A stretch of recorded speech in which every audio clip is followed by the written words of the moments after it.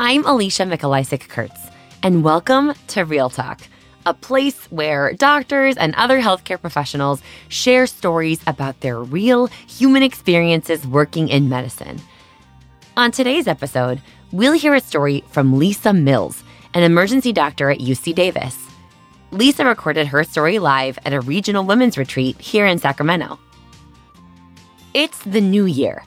Traditionally, a time for taking a good, hard look at ourselves in the mirror to identify those things that need some work. What is it we should focus on changing to really be the best version of ourselves?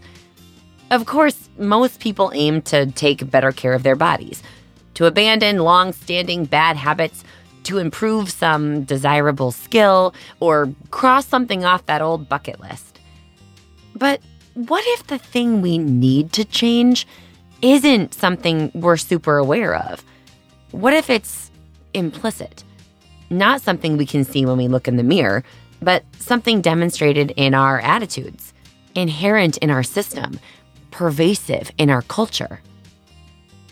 Like, for example, the way we perceive and treat women in medicine. And this isn't meant to be a discussion just for the ladies out there. In fact, it's equally, if not more important, for our male colleagues to think about it too. It's pretty much common knowledge that women are treated differently than men in positions of authority. But do we realize on a day-to-day basis what that actually means for our female colleagues? Women doctors are literally promoted less, paid less money, given less autonomy during their training. They experience more scrutiny on their physical appearance, and they receive overall less support and encouragement at work than their male counterparts. These are facts, demonstrated by study after study, and they're the harsh realities faced by women doctors like me every day when we go to work. And it's not just by strangers or members of an older generation who just aren't used to women being doctors or something like that. It's the staff, other physicians in the hospital, male but especially female nurses, and honestly, other female doctors too. And I don't know that most people do it on purpose, but they absolutely do treat us differently. We as women treat each other differently. It's as if subconsciously we all think women don't naturally belong and there's not enough space for all of us. That there's something wrong with women in medicine. This is Lisa's story. My father was an orphan, and he was raised by his uncle, who was a mechanic. So my father spent his childhood waking up in the middle of the night to help his uncle, who only had daughters before my father came along, help him tow cars off of Interstate 5, and spent his afternoons through his childhood working in the shop, working on cars and tractors. So by the time I came along, my father had put himself through college and was raising his family as a very accomplished mechanic. I spent my childhood helping him work on our own cars. So by the time I went to medical school, I was very comfortable with cars. Very comfortable, and some tractors too. I went to a medical school that had an award-winning program. This program was so novel at the time, they placed first-year medical students in primary care clinics. No one else had done it. So off I went to my preceptor at my third week of medical school. And I saw a patient whose wife had brought him there because she noticed he was having cognitive decline. She was worried her husband has Alzheimer's and things were going to change dramatically in their home. I listened and I heard a murmur, an aortic stenosis murmur. When the preceptor and I came back to the room, I asked him, how do you approach this with a patient who clearly has some form of cognitive decline, but also a life-limiting diagnosis with a terrible prognosis at the time. And he said to me, "That's the problem with women in medicine. You don't understand cars, so you can't understand the human body." And I sat across from him, and I thought, I do understand cars. Right? I do. So I didn't like what he said. I didn't like it. I made an appointment with the director of the award-winning program, and I explained what had happened. And I said, I would like to go to a different clinic and have a different preceptor.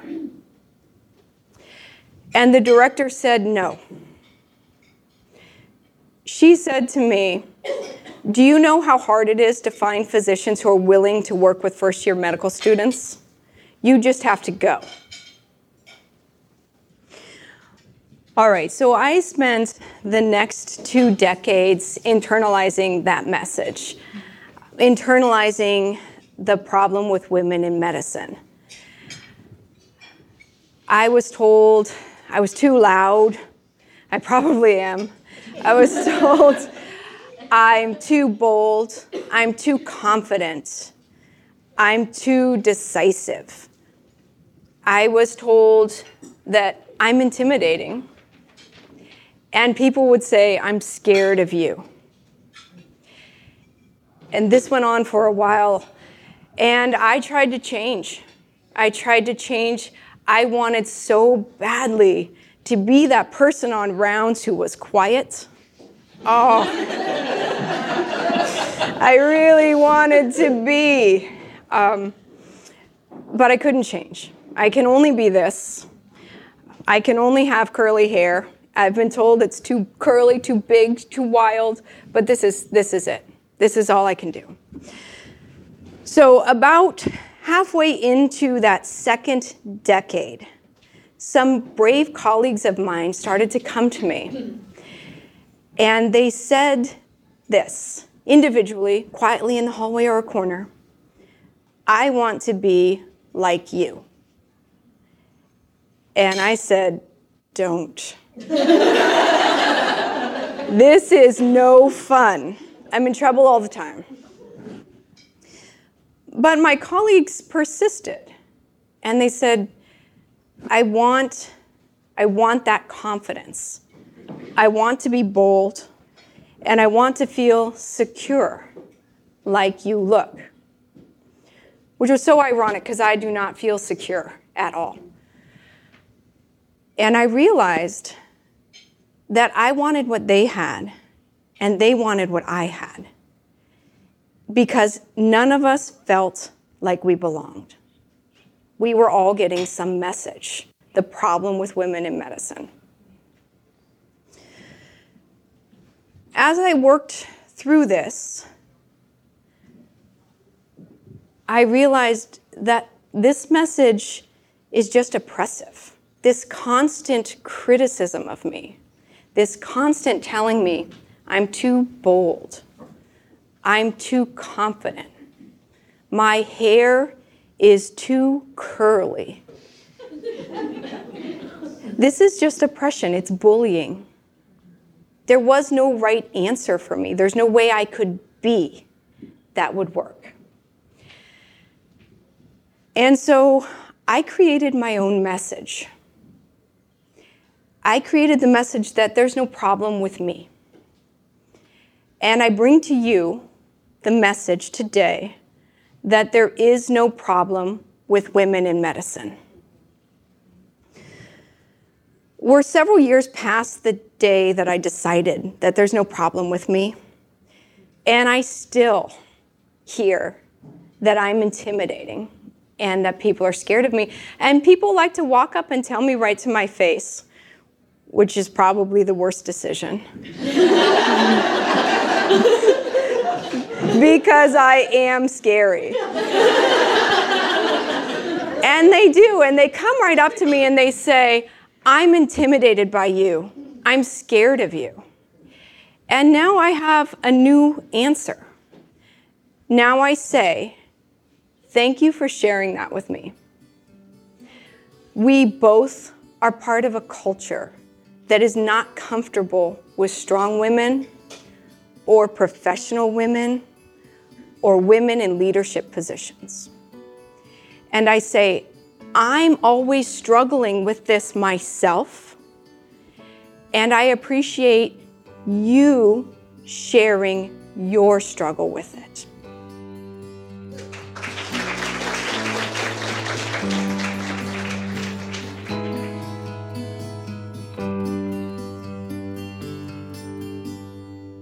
So much of Lisa's story resonates with me as a female physician. I cannot tell you the number of times I get mistaken for a nurse despite my white coat and a giant red sign that says doctor hanging under my name badge. Or the number of times I've been labeled the big bad B word for being stern and direct in moments of crisis, while my male counterparts are seen as assertive and confident when they do the exact same thing. And like Lisa said, everyone wants women to be this same specific personality, which it seems like none of us are.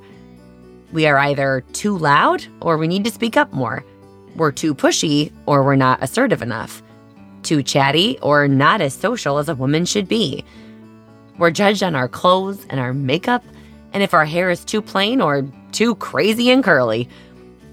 And what people think of our personality and physical features literally translates to how much respect they show us on shift. I know it sounds silly, but this is real. We all judge women in medicine more than we should, whether we realize it or not. We treat them differently and have less tolerance and patience with them than we do with males. And for the ladies out there, this is our problem too. Studies show that we are not very good to each other. And the dynamic between female nurses, for example, and young female physicians, we could have a whole episode about that in and of itself, and maybe we will someday. But for now, the point is, we are all guilty of perpetuating the biases that we don't acknowledge and own, and of leaving unnamed elephants free to just lounge in the middle of the room. So maybe, just maybe, this new year can serve as a chance for all of us to seize the opportunity to change this. Let's name the elephant. Follow Lisa's advice. Find a way to lean into the discomfort and acknowledge when the disparity is more obvious. Amplify and stand up for the women around you, and be okay with being who you are, instead of worrying what's wrong with us. There is nothing wrong with women in medicine. Think about your own life experiences. When was a time you treated somebody differently because they were female? When, if she had been male, perhaps you might have been kinder, less irritated or judgy, or more respectful. Or if not you, when have you witnessed gender bias in action? What's something you can do to better support the professional women in your life? And how will your script sound the next time you witness gender bias?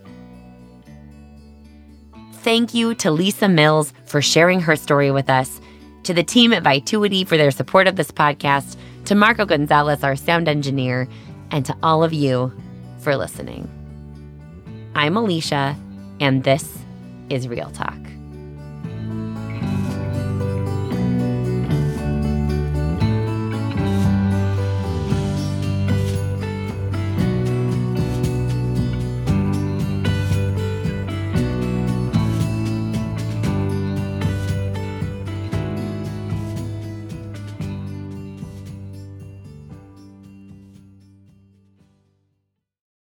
Want to connect with the Real Talk podcast or record your story with us?